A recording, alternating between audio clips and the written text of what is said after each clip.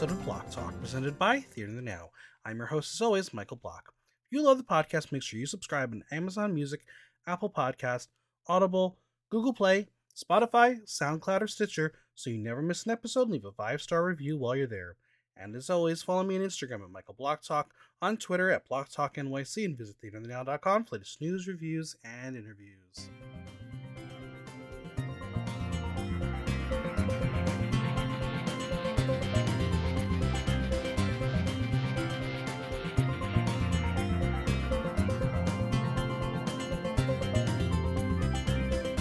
There hasn't been a live Glam Awards in recent memory that my next guest hasn't lit up the stage performing or accepting a little trophy.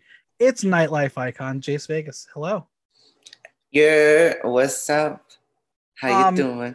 I'm doing well. I mean, this will be posted a little later down the road, so we'll just bring up the drum later. But Thoughtless came out today, didn't it?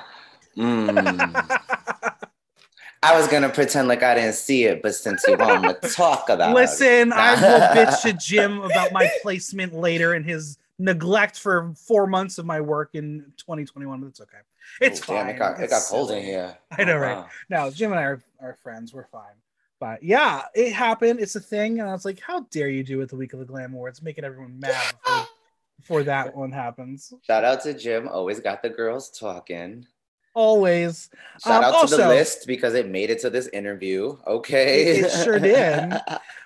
Listen, there have been jokes before that people are like, you should do a podcast just breaking down the list. And I was like, that would be more drama. Why would I put myself in the line of fire? So messy. But also, I got a question for you. What the hell does Instagram have against you? For the longest time, I had no idea your account was deleted. I just couldn't find you. So last year, they finally got me. Well, for the past couple of years, I've had people reporting my account, people reporting my pictures, my images. And like, sometimes it would be for like, you know, showing too much skin. But then I started getting posts like the warnings that like my account was being reported for other stuff. Like I was pretending to be someone else or something, like crazy shit. And no matter how many times I would ask Instagram to check it or view it, they would still be like, okay, we checked it, but you still have a mark on you. You still have a mark on you. And it's like, okay. And then one time I opened up my Instagram and they were like, your account is gone. All 12,000 followers, all memories you had from the past 7 years is gone. And now me and Instagram are just not talking. But we are kind of, because I need it for my business. But I don't know. Of course. There's just I don't know. Yeah, and it's not even like the Instagram gives us the followers a warning that it happens. You're like, where did that person go? Do they hate me now? And then you search your follows and you're like, where they unfollowed me? How dare you? Then you realize, oh wait, no, Instagram deleted them. That's all I've been going through since last year. Like, everyone has been like, where have you been? Where's your social media? And then I had a whole like California thing. So people think I like picked up, left, and then disappeared. And I'm like, no, girl, I'm actually in Brooklyn now with the new Instagram. Like, right? Well, I mean, that like I've been, as Jim wrote in his little blurb for me, that I've had like a medical situation this past year. So I haven't physically been in venues, but I still had a presence. And I was like, yeah, I haven't been a hater and not showing up to your shows because I don't want to be there. I physically can't walk. I'm not at your shows because I can't be there. So I'm like, whatever. Now people are going to know the truth. Thanks, Jim Silvestri, for outing that one. But silliness. We're not here to talk about me. We're here to talk about you. Are you ready to share all the details that make you you? Yes, let's go. All right. So I like long walks on the beach. I love giraffes and have 26 tattoos, I think. Okay. 26 tattoos. That's going to be the trivia question for the listeners when they have a test later on. But we always like to start from the beginning. Where are you from? I'm from Queensbridge, Queens, New York. From the hood. I'm from the projects of New York City. What was it like growing up in the city? I will say it's a different experience from anybody who's grown up outside of the city because we are such a cultural mix of things here. Like going to school, I had every type of person, ethnicity, and race in my class since kindergarten up until I graduated high school. And that is a huge thing compared to like outside of the school where everyone, I mean, outside of the city where, you know, they were just smaller communities with everyone who are the same. Right. Now, obviously, you are a very artistic person. Art and culture influence you as an artist. Do you think living in the city, being exposed to so much of some of the best art and nightlife and culture in the world made you the artist that you are? Absolutely.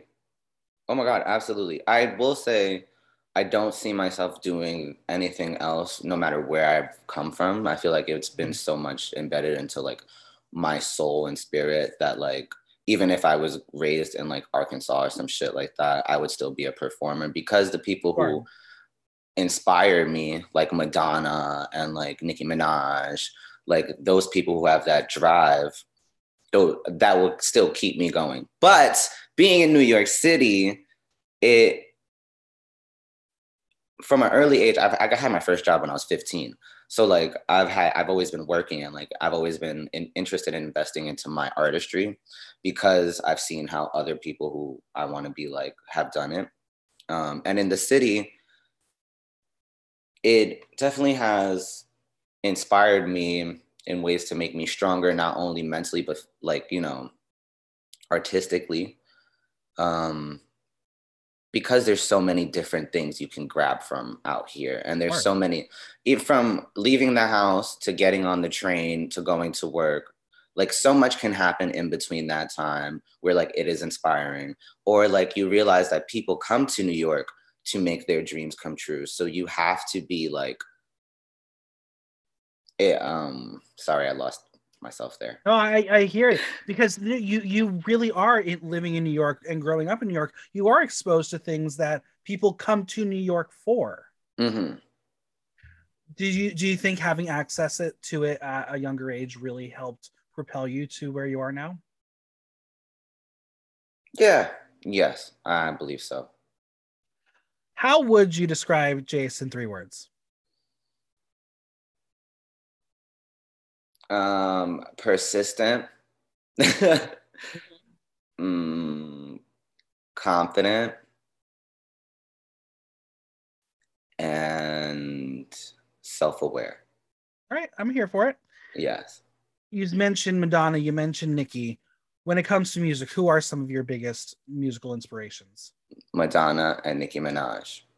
Fully, no one else. It's them. Well, so they kind of did the same thing that I'm doing. You know, they kind of hopped into the nightlife scene and then they took Mhm. their shit and then they kept it going.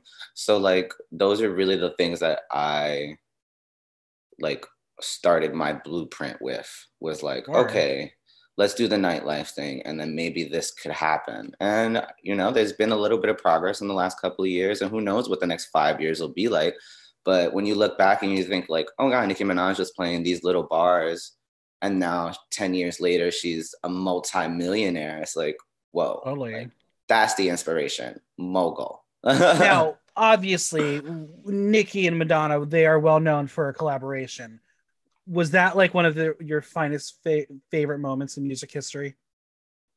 It's definitely up there. Are you kidding me? And then she brought her to the Super Bowl. I thought that was so Hmm. fire. I thought that Yeah, was so cool. it's a good song too. They have two songs together. Right. But it's the one with MIA as well that is it's Mm. catchy. It's a good one. Now, obviously, music plays a big part of your life. How did you find your voice? Um, when I was in the eighth grade, no, sorry, when I was 8 years old, I was in the third grade. I would sing with this other classmate in class, and we would distract the class or whatever. So one day, me and this other person were pulled into another classroom, and I thought I was in trouble. And another teacher walks in, she sits down, she's like, hey, can you sing something to me? And I sang. And then she was like, would you like to be in the school chorus? And that's what the whole thing was. Like, our teacher recommended us to join the school chorus. And I was like, yeah, that's cool. I'll try it. And then I actually fell in love with it. And the teacher was so nice to me. And like, she supported me so much. She passed away, RIP, Miss M. But like, that's when I found out that I liked to sing like fully. Music has always been something. My mom has said like, you know, I've always been the dancing baby and the singing along baby. I've always loved to listen to music, and I'd rather listen to music than watch TV sometimes, especially Really? when I was a kid.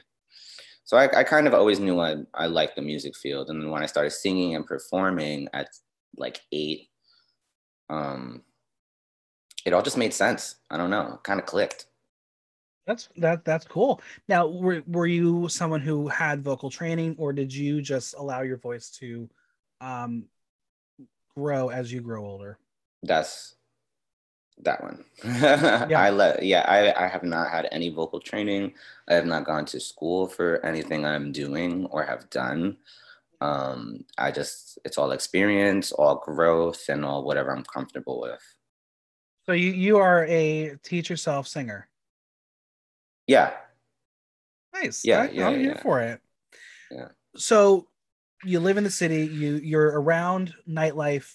When did you officially start entering nightlife and become a part of this crazy little community? Hmm. So officially, I started after my 21st birthday, but I had been going out to like 18 and up parties. So I had been around the crowds for a while. And when I was 19, I self-produced and released my first EP. And DJ Steve Sidewalk, who I would go support, like he had a Tuesday event that was like 18 and up at the time. Um, he caught wind of it, or I think I actually told him about it. And like he set up a release party for me. And we had like this cute release party at XL, RIP XL. Um, but the only problem was like, because I wasn't 21, they put huge X marks on my hand. So there are performance photos and videos with me and like these X's on my hand. And I was like, girl, no, like this cannot be the T right now. So what I did was from the ages of 19 to 21, I worked a lot, made a lot of like money to put into my music.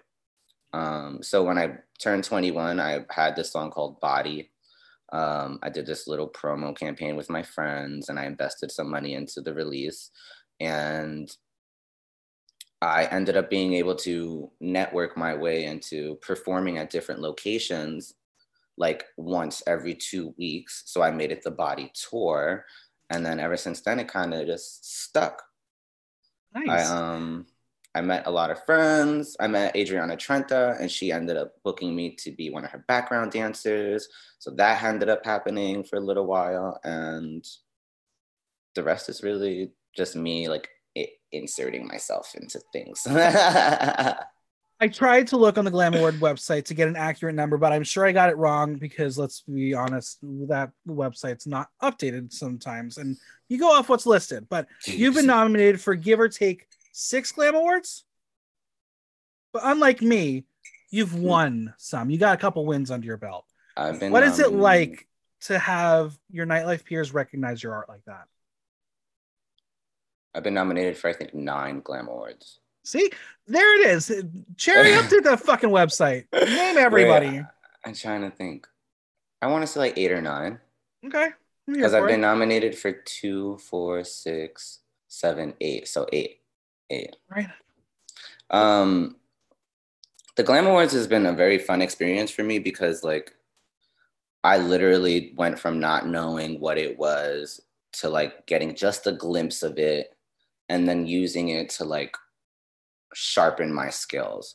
So what I'm saying is like at that time when I started nightlife, I had heard about the Glam Awards and they were like, you should come to the Glam Awards, but I had missed it. So the following year I worked the door. And I didn't really get to watch the show, but I got to see little spots, little parts. And then I met a lot of people who were in nightlife. And it was just such an overwhelming experience of like acceptance and like beauty. Like there were so many beautiful things that I'll never forget from that night that I was like, you know what? Like I want to be a part of this all the time. Yeah. And I don't know. I remember looking at Cherry before I left and I was like, next year I want to be nominated. And if I could perform, that would be cool. And like ever since then, I've just been like, okay, let's do this, let's do this, let's do this, let's do this, let's do this, let's not knowing that like this would end up like helping me as an artist. I was just like, Manifested it. manifesting it. Yeah. And the following year I was nominated for best music video and best male performer. And I had like that long ass performance with Honey Davenport, which was something, but but people still remember it, so I like it. And yeah, go ahead. No, that's it. Yeah, and that's. Well, I was gonna say how does winning a Glam Award help or hinder your growth in the scene? I'm not sure if it does either of those things. I would like to say it does bring recognition, and it does like for the right reasons, I guess you could say, like because it does help when you're like, oh, well, I've been able to accomplish this in this amount of time. And like, I've won that award 3 years in a row. So it's like, at least I can say that's something that I've accomplished. I don't know if it hinders. I don't think so. No, I don't think so. That's fair. Do you have a favorite performance from the Glam Awards? Anytime I hit the stage. Yeah, no favorites of them. I loved getting the opportunity to share the stage with Honey Davenport twice, and I love the fact that I got to share the stage with my best friend Robert Garcia for the second year around. Nice. Now, when it comes to your performances at shows and stuff, when curating a set list, what goes into your thought process?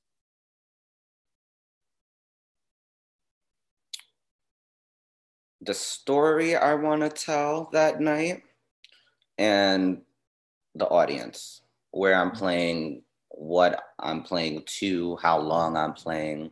A lot of my songs are very metaphorical, and they speak about like conversations I've had with myself, and it gets very deep and personal, but I don't like to squish them all together without being able to talk about what it is. So it's also set timing that I think about as well. Now, you mentioned different venues mean different thought processes for how you're going to put a show together. Mm-hmm. What is it like having to adapt your artistic style for a specific venue or place? It's not much of an issue. I'm a very versatile person. I have a lot of music and I have a lot of different styles and stuff like that. But it's just like, reading the room and, no matter what the energy of the building is, as long as you know how to take control of it, you can reset the energy. Absolutely. So when I say like, certain venues call for certain things, it's just like, like if the party is a pop party, I'm going to do a pop song because I can. Right. Like, if it's something more like underground, then I could bring in like my dancers and like, it'll be something like, it depends on the party. That's what all I meant. Absolutely. Now, if you could do a duet with any recording artist, living or dead, who would it be and what would be the song you'd sing? If I could do a duet, I really want to sing with Kelly Clarkson. All right, I'm here for it. I think she's always been one of my like vocal inspirations, and I feel like I would want to, I don't know what song I would want to do with her, but I would want to do a song that's not acoustic and make it acoustic. Like I would want to do some like crazy pop song with her and then just like strip that shit down and sing it with Kelly Clarkson. I love Kelly Clarkson. Kidding me? she is an American Idol for sure. She is an icon. COVID took a toll on the entertainment industry and halted so much for so many artists in nightlife. How did at least the first wave of the quarantine and lockdowns affect you as an artist? It was great. It was a walk through the meadow and we got to see the rainbows and the dragonflies and the butterflies and it was great. We had a great time. We even had picnics. Absolutely not. It was fucking nightmare. Are you kidding me? There have been so many challenges in the last 2 years to make me question whether or not I want to do this or this is who I am. That at the end I'm grateful for because they really have like, made me a stronger person. But it was wild. I went from performing 4 nights a week to not performing at all for a whole year. Yeah. And it's intense when it's like physically I'm not doing as much, mentally I'm not doing as much, and I can't because literally the world is ending, like you said. What did you learn about yourself when all the live shows were gone?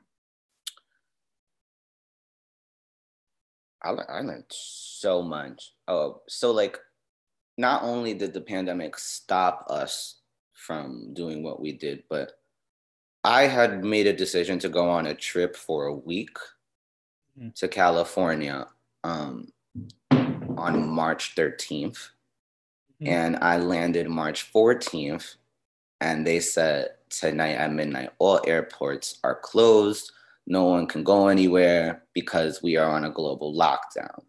So my week stay in California ended up being 3 months. And I had to like navigate through a pandemic.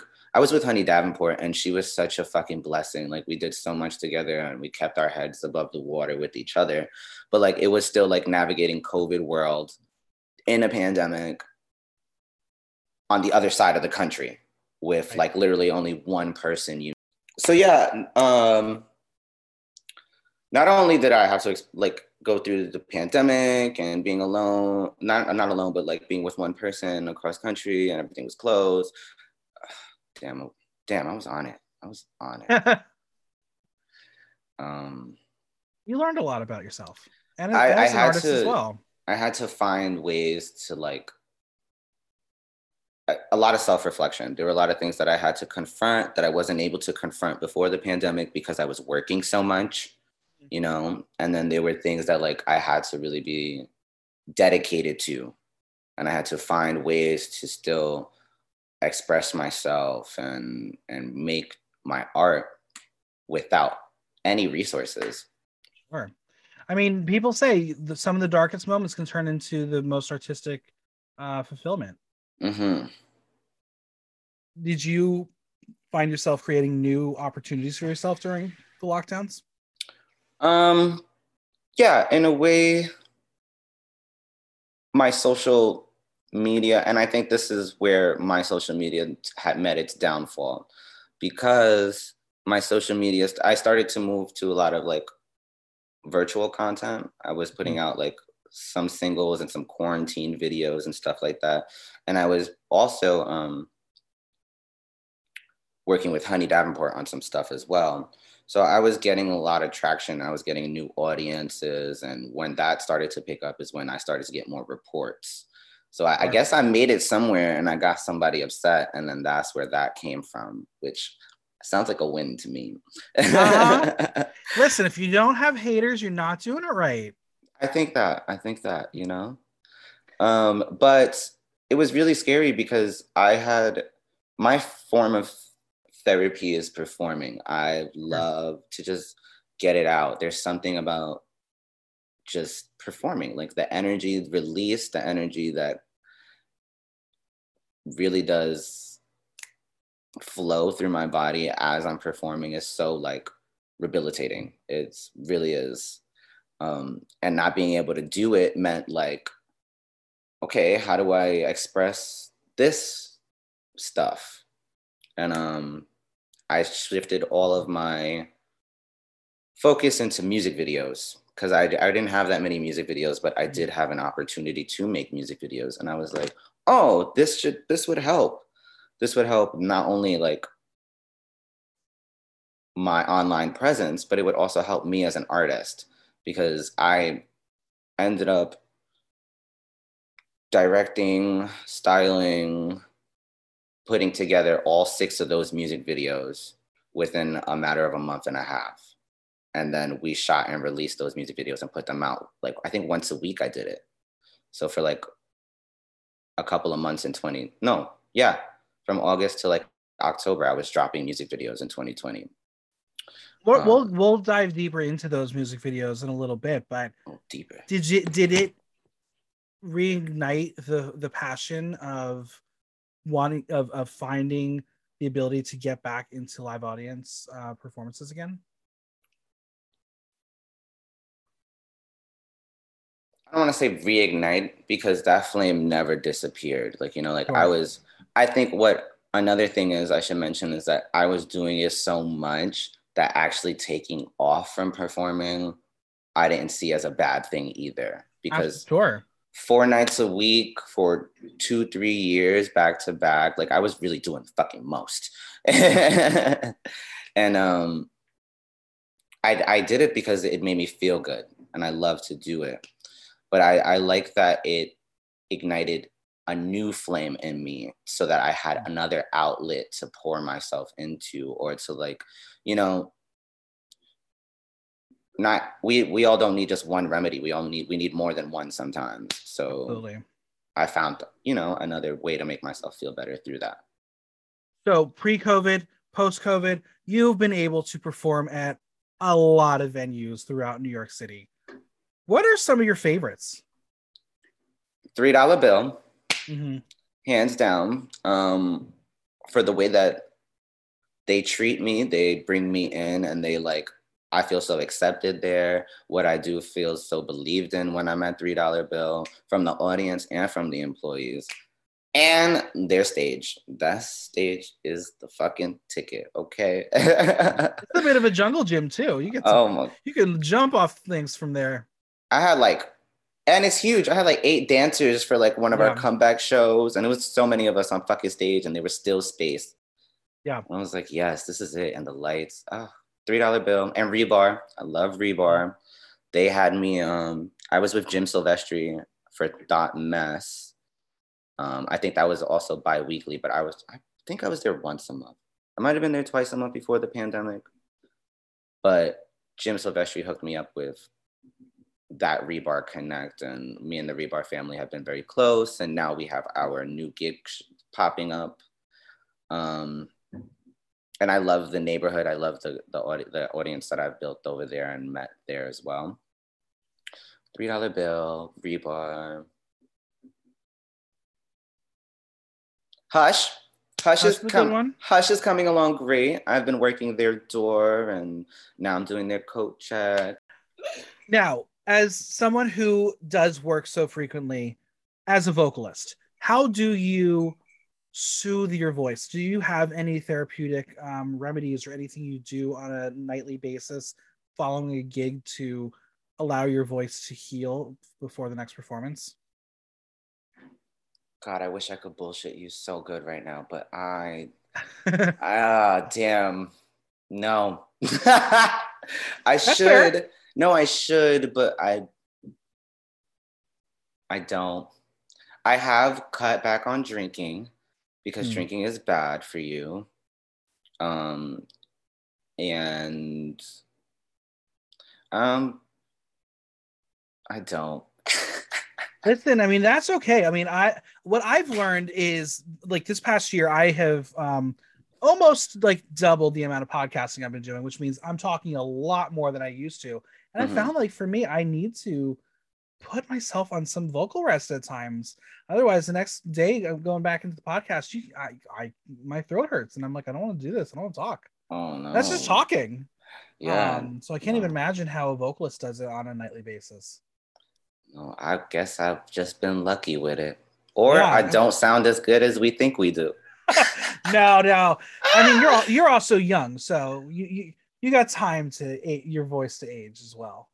Yeah, and my voice is changing, so I don't know. I just don't.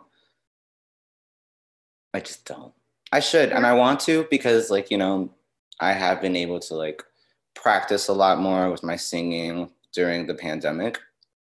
And there are a lot of things that I could probably be able to do if I practiced or if I learned how to do them. Just right now, I don't do it. I take a night off. Like, I don't like to perform one right after the other now, because like, no, it's too much. But otherwise, I kind of like when I sound very raspy and very, like, different. So That's fair. sometimes I just let it happen. Last Pride, you received a special congressional recognition. Tell us about this and how did it feel receiving such an honor? Oh my God. Wow, I completely forgot about that. Wow, that was so I cool do though. my research. Oh my Even God, if it takes forever to find old social media things, I do my research. that was fun. It was such a cool moment. We were asked to, me and my best friend Robert Garcia were asked to help the Woodhull Hospital put together a Pride event. And that's a hospital here on Myrtle and Broad. No, it's on Broadway.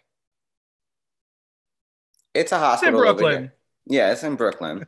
And it was really nice to just, you know, help bring something from our community into their community and then make it. It was such a cute Pride event. Like I can't. Oh, wow, I completely forgot about that. That was such a beautiful moment. And then to like receive recognition like that is like, okay, we're doing something right here. Yeah. Like I'm glad to be here and see what our difference is.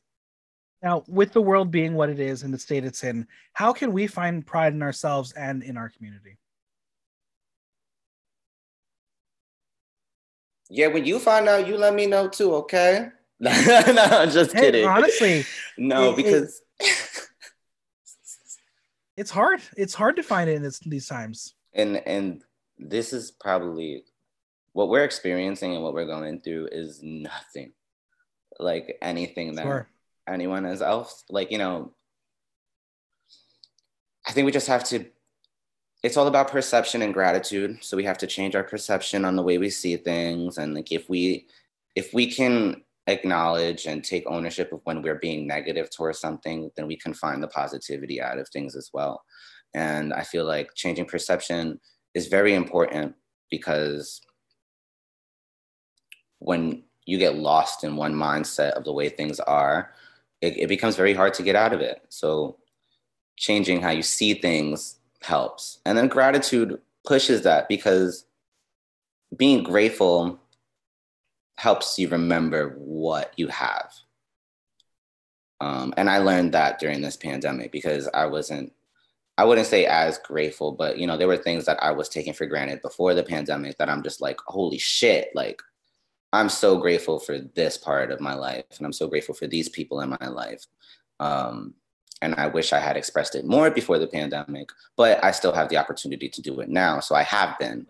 And I think that helps with keeping everything leveled.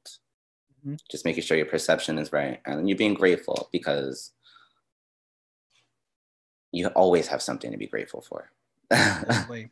Well, this is a good segue. We are going to talk about this. You want to talk about it, and I think it's fun and important to talk about. But you have dropped an EP of an original music called "The Gay Agenda." The Gay Agenda. Tell us about it. Okay, so the Gay Agenda is my way of breaking into mainstream and then, you know, hypnotizing and brainwashing everyone into being gay. Love it. No.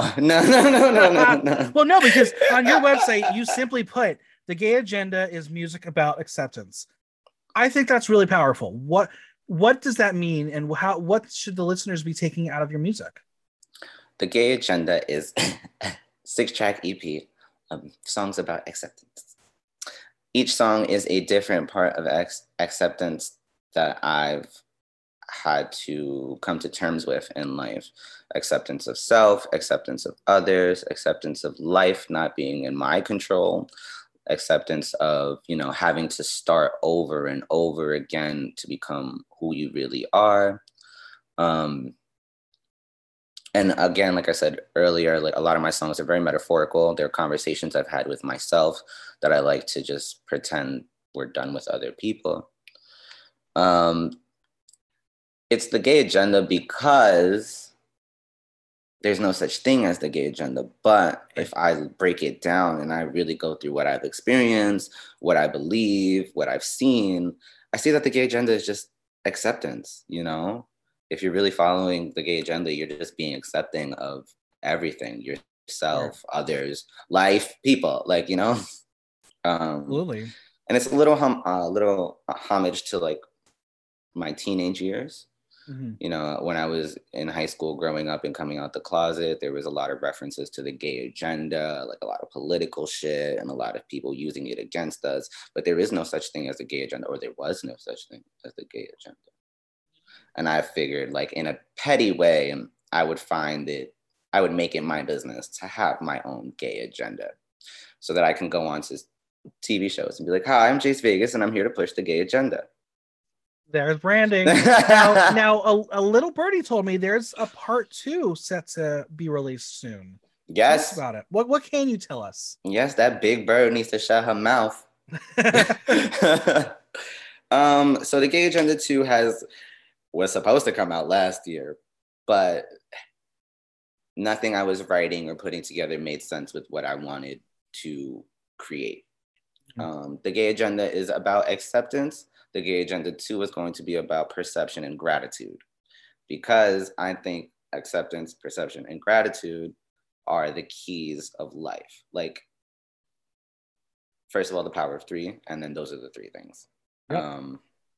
And the Gay Agenda 2 is going to be more on the vulnerable side, where I can break down how you get to those stages of realizing, oh my God, I have to be grateful. Because, like, sometimes that's all you have. Right. And then there are other times where, like, I'm talking about how, like, changing the way I see things, like perception, has altered what I'm doing and how I'm doing it. The Gay Agenda 2 will have less songs than the Gay Agenda, the original, but it'll still be more, like, very direct. It'll still be very metaphorical. And I'm hoping summertime. I want to drop it for Pride. I mean, and it's a great time to drop it for a big celebration too. Yes, I hoping, but you know, it's a pandemic, so it's really hard to, like, pinpoint how the music and where it's getting done. That's why I've had problems with last year. And I've also realized that, like, I write a lot of songs. I write like 3 or 4 songs a fucking day because I kept these jingles in my head. But I don't want to create something that I'm gonna have to talk about for the rest of my life. So I like to really make sure what I'm talking about is something that I want to share with everyone, which is why I don't talk about relationships with other people in my music, which is why I don't talk about relationships with my family anymore, or like those things anymore in my music, because where I'm going now, I really do want, like, my music just to be about, like, self-reflection and self-awareness and making sure everyone knows that they're not alone and that there is someone out there that they can relate to, because mental health is important and we should keep that up there. All right, let's talk about some of the events that you've put on over the years, from Vegas Nights to the Boy Girl Agenda. What is the hardest part about putting on a show in New York, and how do you maintain a show for a quote unquote long run? What is the hardest part?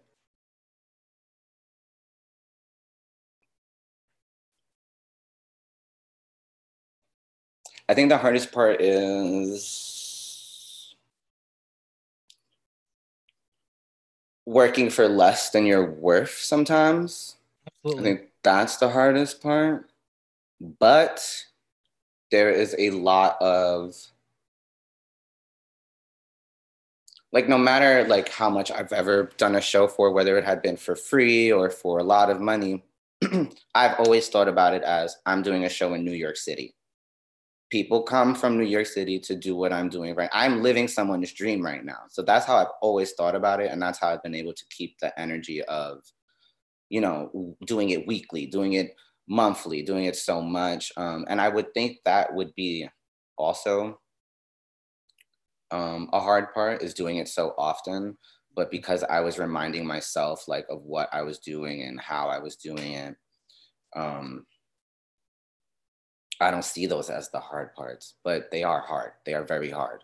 Because sometimes you walk in there and be like, wait, I'm worth a lot more than this. But then you got to realize this is a part of it. This is all a part of it.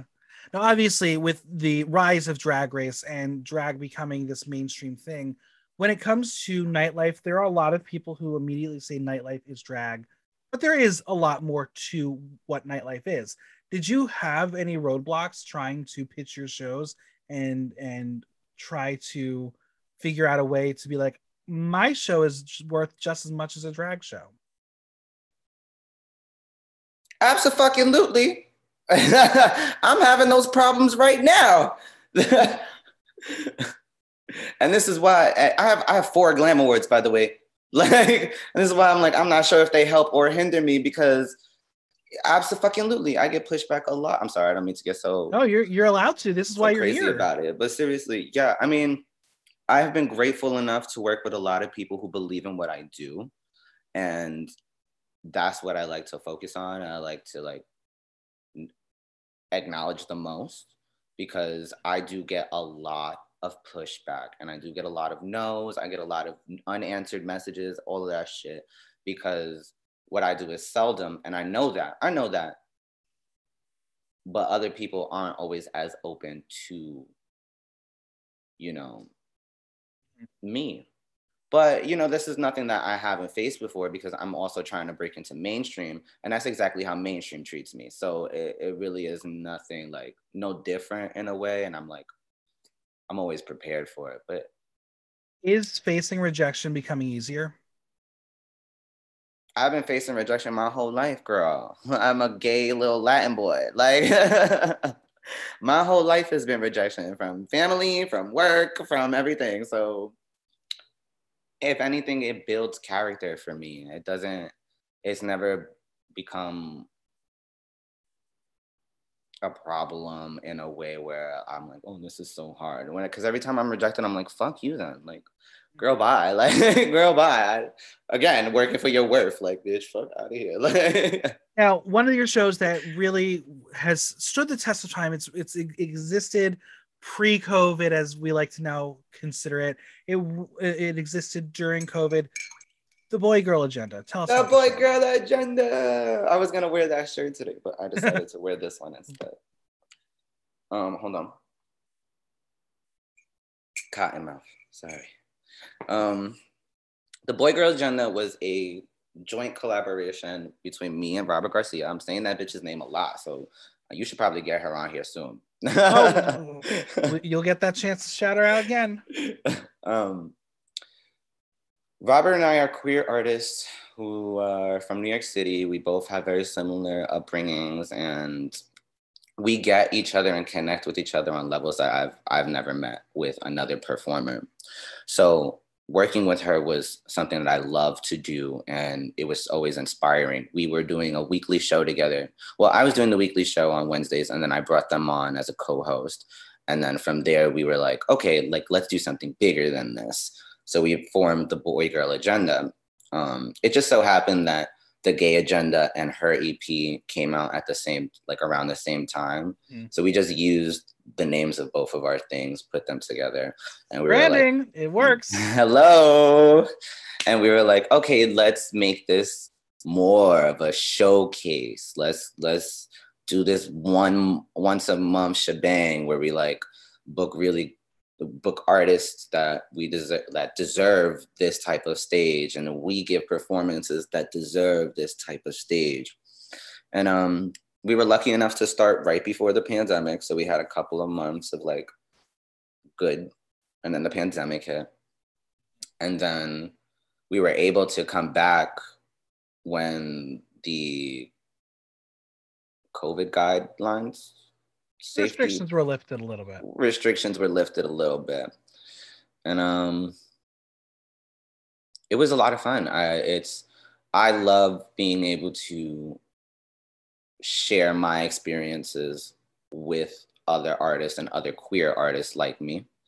I love being able to, you know, my objective was to make sure that people didn't have to fight so much or people had an opportunity. Because when I was in nightlife, my opportunities were very limited, and I had to fight for my shit. And I said that once I get the ball rolling, I'll make sure that there are more things. And that's what I really loved about the Boy Girl Agenda, because it was one of those events. And like our weekly Wednesday events was just like dedicated to the queer live artists, because they needed it. We needed it. I needed Absolutely. it. Well, we're marrying drag and live performance. Your new show at Rebar with the Dragon Sisters, House Party. House Party. Tell us about it. House Party is going to be one of my favorite things about 2022. It already is one of my favorite things about 2022, but the potential of this event has so much power to really shift a lot of things in nightlife. I feel like it's so unique to have the Dragon Sisters anywhere, because they're such a phenomenal duo, and they bring something so different and something so professional together. And then I like the blend with what I do, because I'm like on the border of certain things. Like, I'm not a drag queen, but I'm gonna put on a fierce ass look and I am gonna dance my ass off. And the DJ Samuela, she just brings every type of energy and flow that you would expect at a house party from New York City. And it's just a really great time. I've had so much fun at these last two parties that I've probably had besides the Boy Girl Agenda. Yeah. What's going to set your show apart from anything else in New York? I do that. I set my show apart from any show in New York. And then I got the Dragon Sisters. So, like, come on. It's like a... There it is. I would say, like, we play a lot of hip hop, reggae, Latin music. That's very different, especially in the city. And you would think, what? New York City? No way. But yes. We play a lot of the music that you would hear out in, like I said, a Brooklyn house party, a Queens house party, the Bronx house parties. It's a New York City house party flow. And that's very different from what the clubs be given. Sure. All right, we're going to play our first game. Are you ready to play? Our game, yes, let's go. We're going to play this or that. I'm going to give you two options. You're going to pick the one you prefer. Okay. Day or night? Night. Tea or coffee? Coffee. Vodka or whiskey? What? Both. Live show or music video? Live show. Text or call? Text. Charmander or Squirtle? Charmander. Oh no. Charmander. Pikachu or Eevee? Pikachu. Buzz or Woody? Woody. DC or Marvel? DC. Superman or Batman? Superman. Stay in or go out? Go. Depends on the weather. Go out. Go Honestly, out. Go out. Listen, in the dead of winter, I am staying in. I don't care if there's the biggest party going on. I am staying in and wearing pajamas. All right. So you are no stranger to creating a catchy tune, but as you alluded to, you have a slew of music videos. What is the creation process like for you?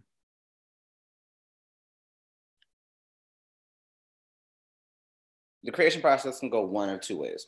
Sometimes when I start writing a song, I like to put myself visually in the song. How do I like to perform it? How do I want to be seen? So sometimes I can write a song and I already have a music video in my head for it.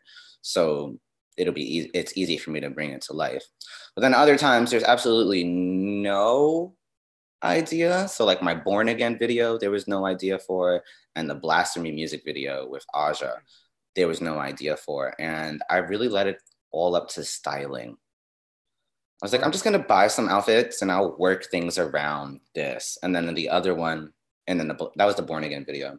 And then for the Blasphemy video, I paid a set designer to create sets. And I was able to pick outfits from Patricia Field's studio. So I just let all of that tell the story with my song. Now, you mentioned that you have done it all. You've performed in it, you've directed it, you've art directed it, you've styled it. What is the hardest part and which is your favorite part? My favorite part is writing it. Well, we talking about music videos? Yeah. Okay, my favorite part is watching it. Absolutely, it's the payoff. My favorite part is watching. Are you someone who like storyboards or yeah? How? Mm-hmm. Yeah. I like to not everything is just off the whim. Like I will like storyboard things, and like I do like to section parts off. I like to see like when I write something down and then it's like there. And it's like that's exactly what I wanted. That's exactly where it is. But also the worst part is watching it back because I'm a very critical person. So I would send back a video like 4 or 5 times, like, no, this has to change. No, this has to change. No, this has to change. No, this has to change. And I think, yeah, watching it is both the easiest and the hard. I mean, my favorite and the hardest part. Now, obviously, when you get to the point when you become a super duper star and you're too busy to direct it yourself, do you have a dream director in mind to create a video for you? I should. That is a great question. Damn, I should.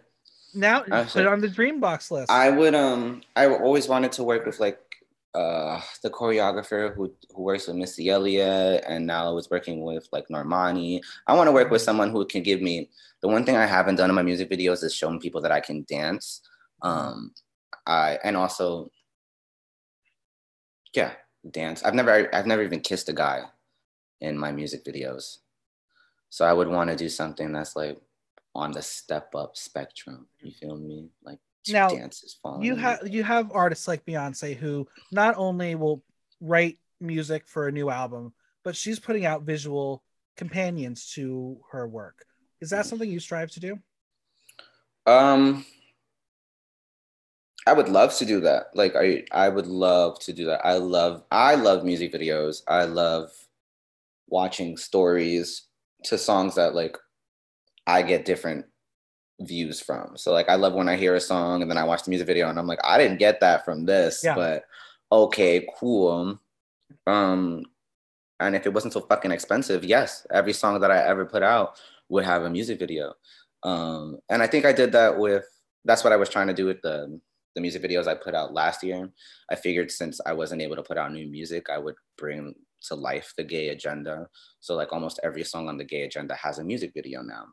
And the gay agenda 2, hopefully because it's less tracks, I'll be able to like fund the right music videos. So yeah, I'm gonna say yes. I strive to do those things. Yes. Now, you've obviously worked with some incredible artists to collaborate with. Who have you yet to work with that is on your wish list? Madonna, Nicki Minaj, Kelly Clarkson. I do want to work with Adore Delano. I do want to work with Cupcake. Oh my God. I love Cupcake. I know that is so random and so different, but I love Cupcake. And I want to work with some like other producers and DJs outside in New York City. I want to get a feeling and vibe from what people are doing outside of what I'm usually around. Absolutely. Yeah, and I think that's Madonna. I said Madonna, right? Yeah, Nicki Minaj. Of course. Of course. You know what?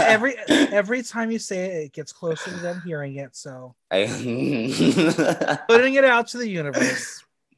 Well, music is universal. It brings people together and helps give us a little insight on a person. In this game, we are going to create a playlist of 9 songs that are the soundtrack to your life. Welcome to Jace's Ultimate Playlist. So I'm going to give you 9 prompts. And you're going to pick a song that fits each one. You ready? Okay. All right. All right. A song that reminds you of home. A song that reminds me of home.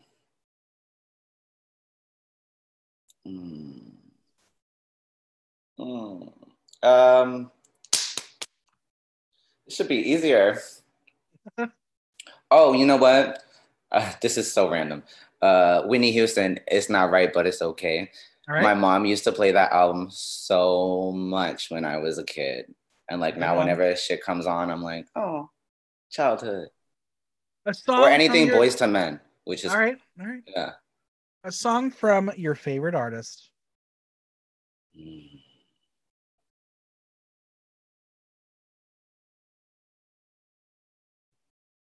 My favorite Madonna song is Frozen. Okay. All right. A song that reminds you of your first love. First love. Oh, Jennifer Hudson. It's a Jennifer Hudson song. I don't remember the name of the song, but All right. it's a Jennifer Hudson song. Damn, Love, L-U-V, some shit like that. A song that you fall asleep to. Oh, I like to put on like lo-fi music to chill out and zone Nice. out too. Yeah. Or if I have to do a cover, I go to sleep to the cover. Right. That's like I'll put the headphones on and have it on repeat. I don't know why it works, but it works. A song from quarantine.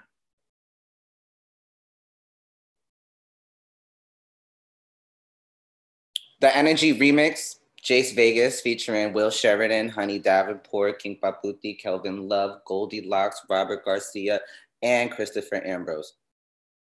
Yes. There it is. I did a whole like rap group cypher thing for one of my songs during the pandemic. Love that. Mm-hmm. A song that makes you horny. Skin by Rihanna. There it is. A song that reminds you of love.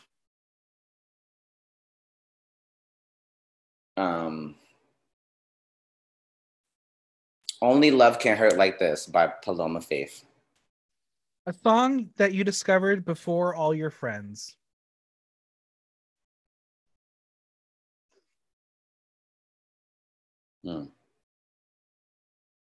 Going Under by Evanescence. Evanescence, Amy Lee showing up at Pieces over the weekend. I know. I was gagged. Random. Most random. And finally, a song that made you who you are.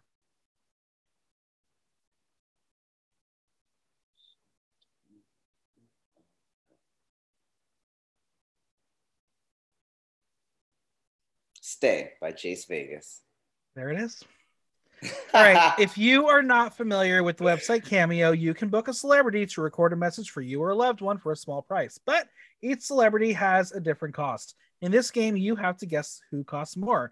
We are going to play the Drag Queens of New York version. So all of these are drag queens that have lived in or from or currently live in New York. Okay. You ready? Mm-hmm. All right. Who costs more? Monique Hart or Manila Luzon? Manila. That's correct. Manila is at $150. Monique is at $129. Okay. Next up, Scarlet Envy or Thorgy Thor?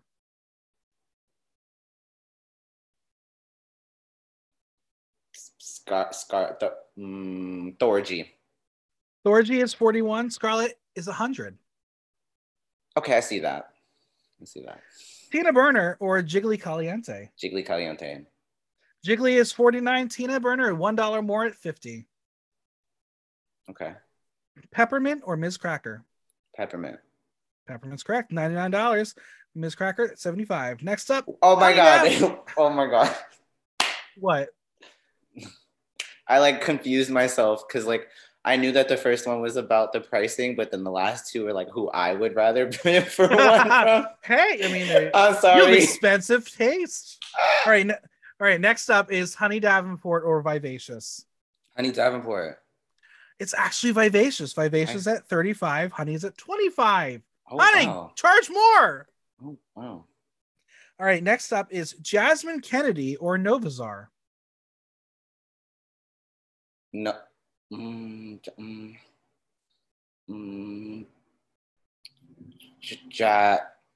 I don't know. I feel like they would charge the same price. It's actually Jasmine at 35. Novazar is at 25. Okay. Nikki Doll or Brita Filter?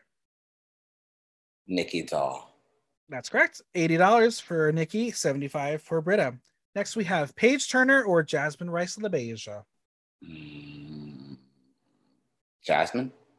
Jasmine is at 20. Paige is at 25. Okay. I see that. Next we have Erica Clash or Marty Gold Cummings. Erica Clash. They're both actually at $20. It's a tie. Oh, damn. I didn't know they were ties. I like to throw in some things. Next we have Ruby Roo or Reefy Royalty. Reefy. That's correct. Reefy's at 20. Ruby is at 15. And finally, we have Laguna Blue. How much can you get a Laguna Blue cameo for? I would pay $40 to $50. She's currently at 65. And listeners, if you have $65, I would do it. Go do it. Go support Laguna and her family. It. She needs your help. That's the Cameo Game Show. Okay. And also, I got $25 t-shirts. Yeah. When are you going to be on Cameo? I don't know. I don't. Go call honey, and say, get me a referral, please. Cameo. Maybe. I don't think so. One day. All right, let's talk fashion. No matter where you go, you always serve a look. Who are your fashion icons and inspirations?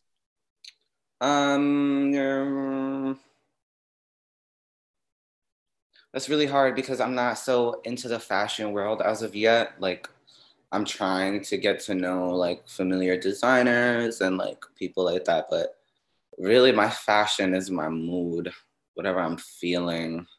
I like a lot of colorful things, but then I also like a lot of things that show skin. Mm-hmm. I love Diego Montoya. He's always been a part of my my music videos. I find a way to incorporate his mask into my pieces, into my visuals. Dope Tavio, he's really cool. He's really nice. He's actually letting me wear one of his pieces to the Glam Awards this year. Oh yeah, any hints of what we'll see?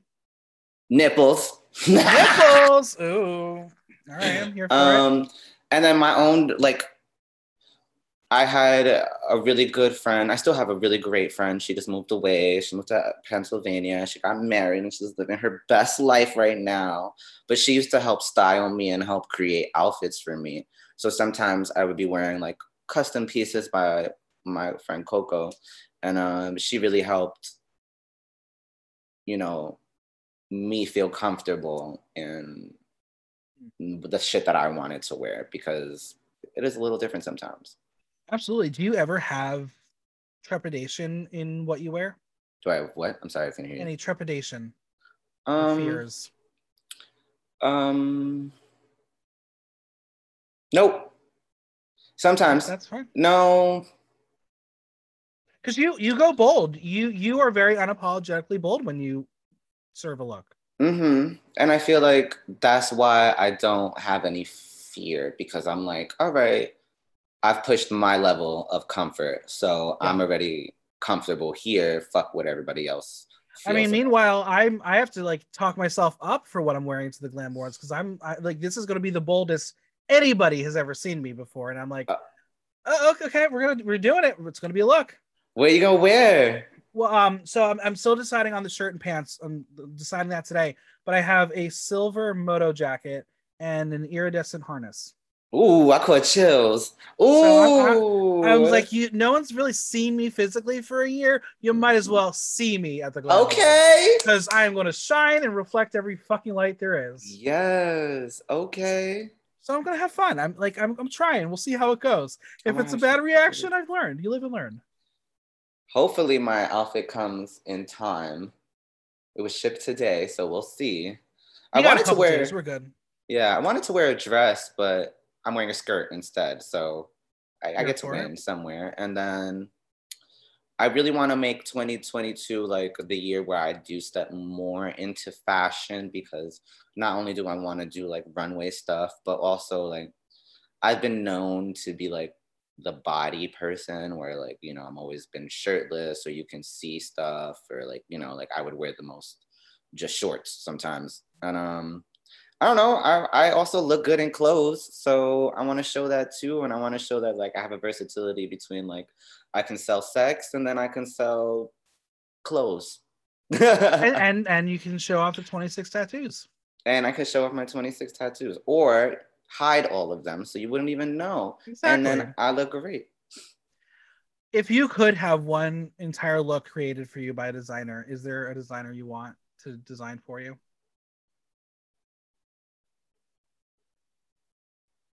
Damn, I suck at names. Me too.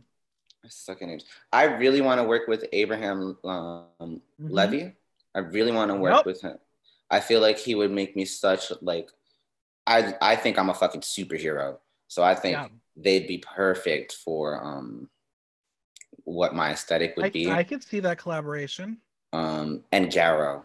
Hmm. Garrow's been killing it with all these like from Chloe to Christina Aguilera to like Lizzo. He even had Cardi on there. I was like, yes, you better fucking work. And they're also like beautiful pieces that are kind of in my same aesthetic. There you Um, go. Dream big. yeah. And of course, you know, like the big name brands, if they want to come through. There it is. All right, we're going to play everybody's favorite game. We are going to play Tea Time, where you're going to spill a little bit of tea on some of your favorite friends, sisters, collaborators, people share stage with, people you love, people you hate. That's up to you. I don't know. You're going to tell us if you hate them or not. But really, most of the time, everyone's like, I love this person. So, welcome to the love fest known as Tea Time. Fuck out of here. Let's talk shit. All right, let's start off with one of everyone's favorites, Honey Davenport. Oh, screw her. She is so airheaded and she doesn't know what she's doing. No, are you kidding me? If it wasn't for fucking Honey Davenport, I don't know what kind of person I would be, period. Like, we have worked together so much on like so many different projects, and she has believed in me and everything that I have brought to the table. Well, not everything, but mostly everything I've brought to the table. And like, it's always felt great to have like that connection and that level of like, I consider her my drag mother, and she can like, I'm her baby. So it's like, especially since like from the beginning, like we have been, you know, from the beginning of me, I've been working so closely with her, and you know, I've been able to do so much because of her. I got a song with one of the winners of RuPaul's Drag Race. Like, that's crazy to me. And so, like, I owe that woman like a lot. I love her. Yeah. Next up, Aja. Another fake ass bitch. Oh my god. No, I love Aja from the jump. So Aja and I kind of know each other from like high school days.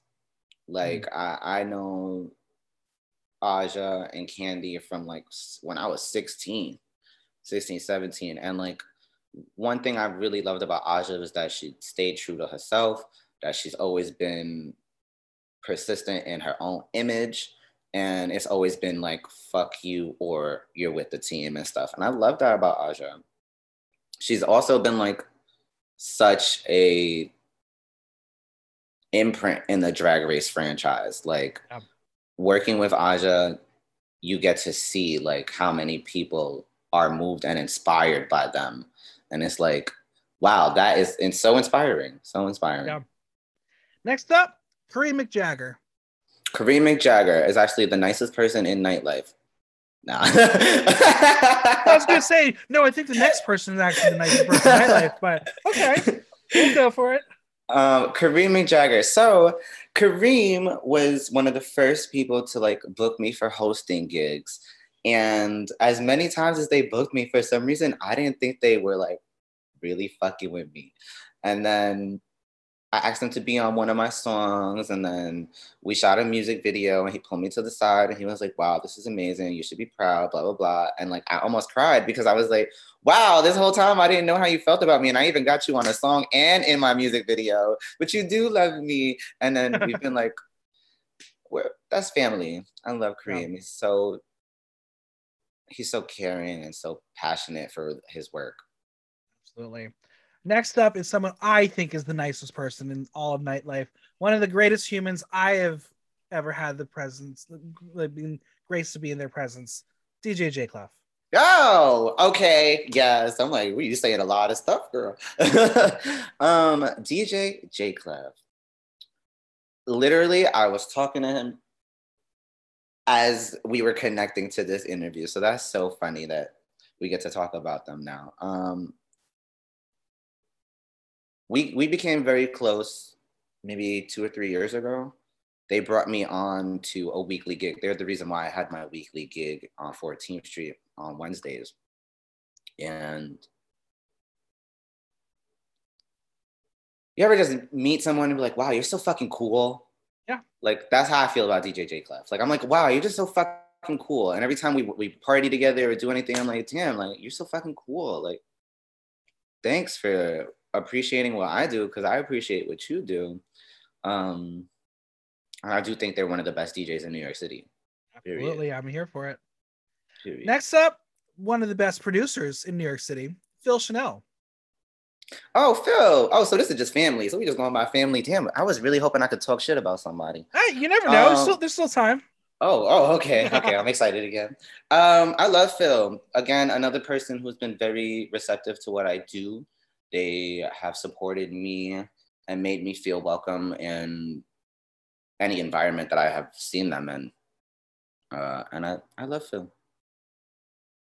Next up, Jim Silvestri. All right, let's talk about this motherfucker, because all right, so you want to talk shit? We gonna talk some shit. Now, how come every year my ranking goes down? And I'm like, nah.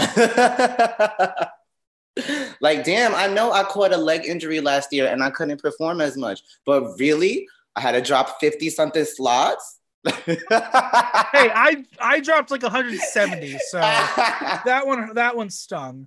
That's okay. No, sorry. To be honest, every time this thing happens, I'm always in his DMs like, "Ooh, you so messy. Ooh, I love it. Ooh." Well, literally, but last night that's what we were talking about. And I like to play into it. I don't know what gives Jim the power to do what Jim does, but I wish I had that. I'm like, you are a keystone right now. Like, name one other place where you can go and see every nightlife event. Well, almost every nightlife event, but ranging from drag queen to comedy to live performers. It's all there. Like, and then he has his interviews with everybody in nightlife to make it seem like it really is our own little underground world. And I'm very appreciative for that man, because not only has he got me like events and opportunities, but he has been recognizing me in the community where there aren't that many outlets that do recognize what I do. Yep. All right, next up, the Dragon Sisters. When I tell you, I think they were my biggest inspiration of 2021. I think like a lot of what I was going through last year made me feel some type of way about performing and music and nightlife and blah, blah, blah. But I went to one of their shows and I was like, oh, this is it. Like, duh. Like, this is why I do what I do. And this is what I want to continue to do. And like, they really did inspire me to a point where I was like, let's get back out there. Yeah. Because we had taken a year and some change off. And then I went to their show and then I was like, all right, yeah, I forgot how like beautiful it looks. I forgot how beautiful it feels. And I think they're so talented in how they can work together. Because like when you watch them, it's like, wow, these girls are in sync. Like, that is such talent. And I think they're going to be a problem for mainstream and the rest of the nightlife girls who want to gatekeep, because they're too talented. Yeah, we'll see. It's going to be a fun 2022. Mm-hmm. All right, we're going to give you a throwback. Bella Noche. Bella! Oh, that's not that much of a throwback, but yeah, I feel like anything that the pandemic made everything a throwback. Bella's, she's so sweet. She's so funny. She's, again, this is all family. She's all family. I'm really grateful for the people that, you know, opened up their opportunities and platforms to me, especially because, you know, there's not a lot of me's and there's always a chance to be taken. And Bella was always like, let's go, bring them on. Like, we did their Contours and Cocktails. We did that one. I think I was like the first male performer she ever had on the show. And that made me feel like, wow, like you really do appreciate what I do. And such a fun spirit. I love to be around them, and they're fun and they're great. Love them. Next up is Mr. Email Kiki. Okay.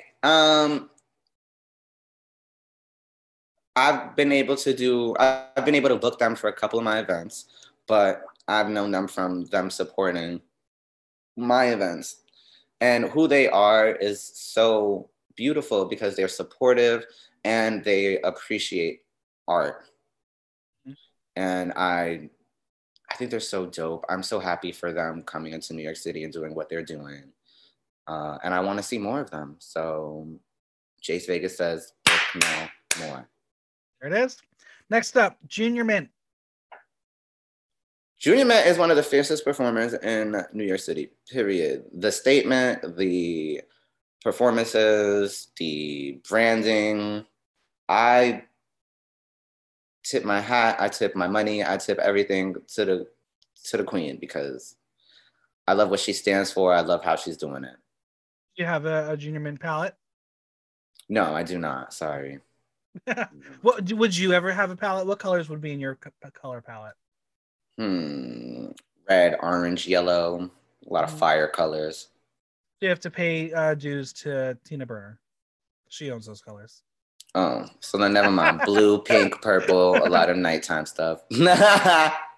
All right, finally, I'm sure you got some tea on one of your besties, Robert Garcia. You want to know? All right, where do we start? She doesn't write her own music.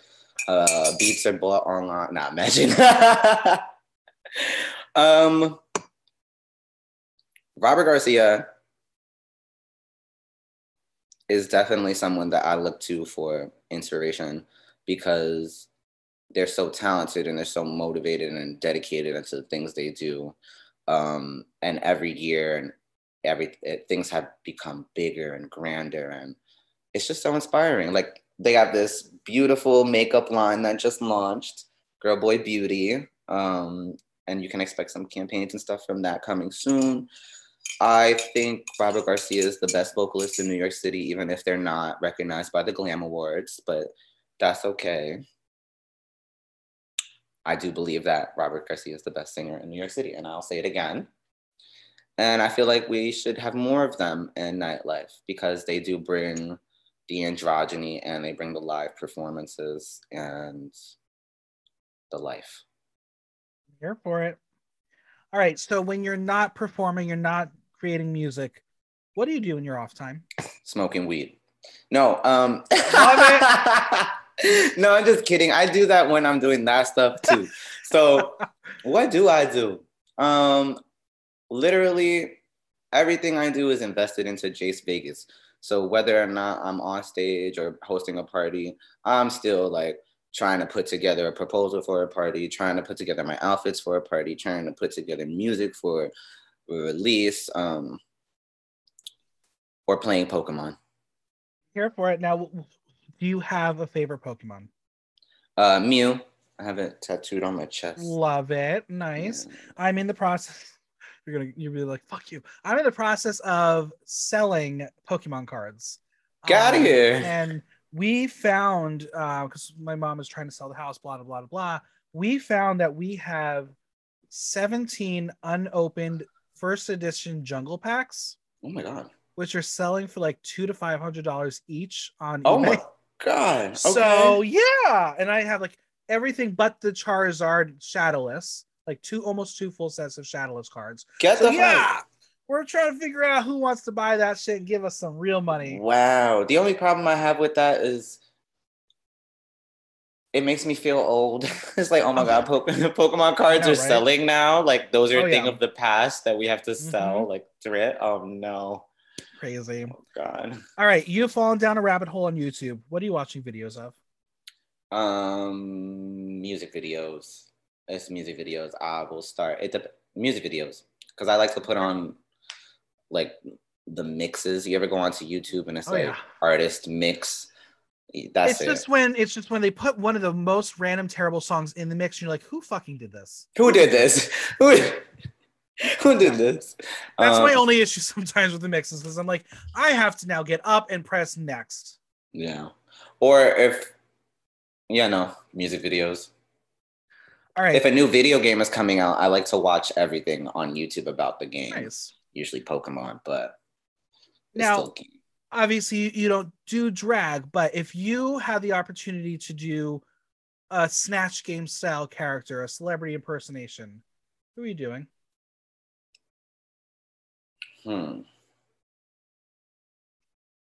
Pikachu. All right. No, I'm I here don't for it. know. I always think about it. I'm always like, oh, if I was there, I would do this. But actually, I suck at impersonations, and I suck at like thinking about Start with an who. impersonation of Aja or Honey Davenport. See where that takes you. I'm not even gonna try. Mm-mm. So I have my previous guest ask my current guest a question, and this is a question from Vicky Villaness. Okay. What is your favorite fantasy character?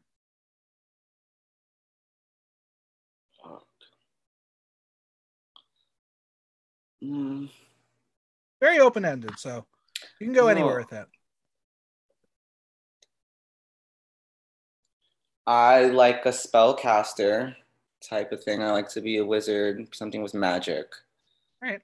I think that would be it. Yeah. That would be like, yeah, because I'm, as much as I like to play combat games, I don't see myself picking up a sword and swinging it at somebody. That's fair.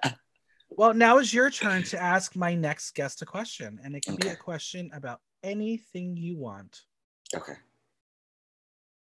Oh, I don't get to know who the guest is? Nope, you don't get to know. Fudge Stickles. Wow, that's that the was fun part of it. I know, that was a very specific question. I thought it was for me. No, and that's what's so crazy. Sometimes we get the random questions that they'll say it to me, and I'm like, oh my god, this is perfect for the next guest. Okay. What do I want to ask them? It can be about anything you want.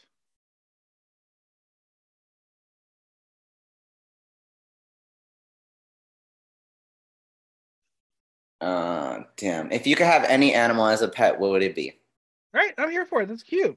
Yeah. All right, we're here trying to expand the Block Talk community. Who would you like to hear do an interview on Block Talk in the future? Jace Vegas, after the Gay Agenda 2 comes out. Robert Garcia, because I already said the girl's name about 1,005 fucking times. She might as well have done this interview. The Dragon Sisters, and I'm gonna say Jace Vegas again. Fuck out of here.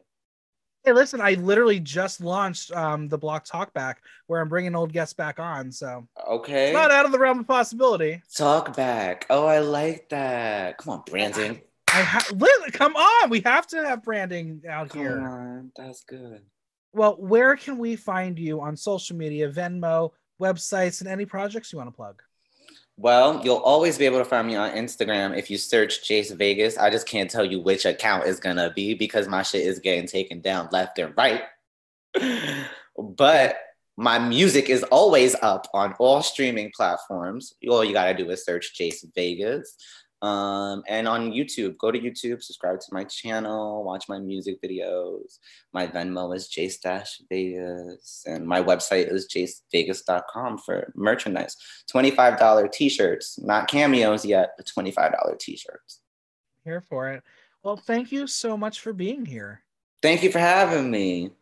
A huge thanks to Jace for chatting. Subscribe on Amazon Music, Apple Podcasts, Audible, Google Play, Spotify, SoundCloud, or Stitcher, and leave us a review while you're there. And make sure you engage with me on social media and tell me who you want to hear on the show. If you have any questions or comments, drop me a line at theaterthenow.com via our question link. Like, listen, love. Until next time, I'm Michael Block, and that was Block Talk.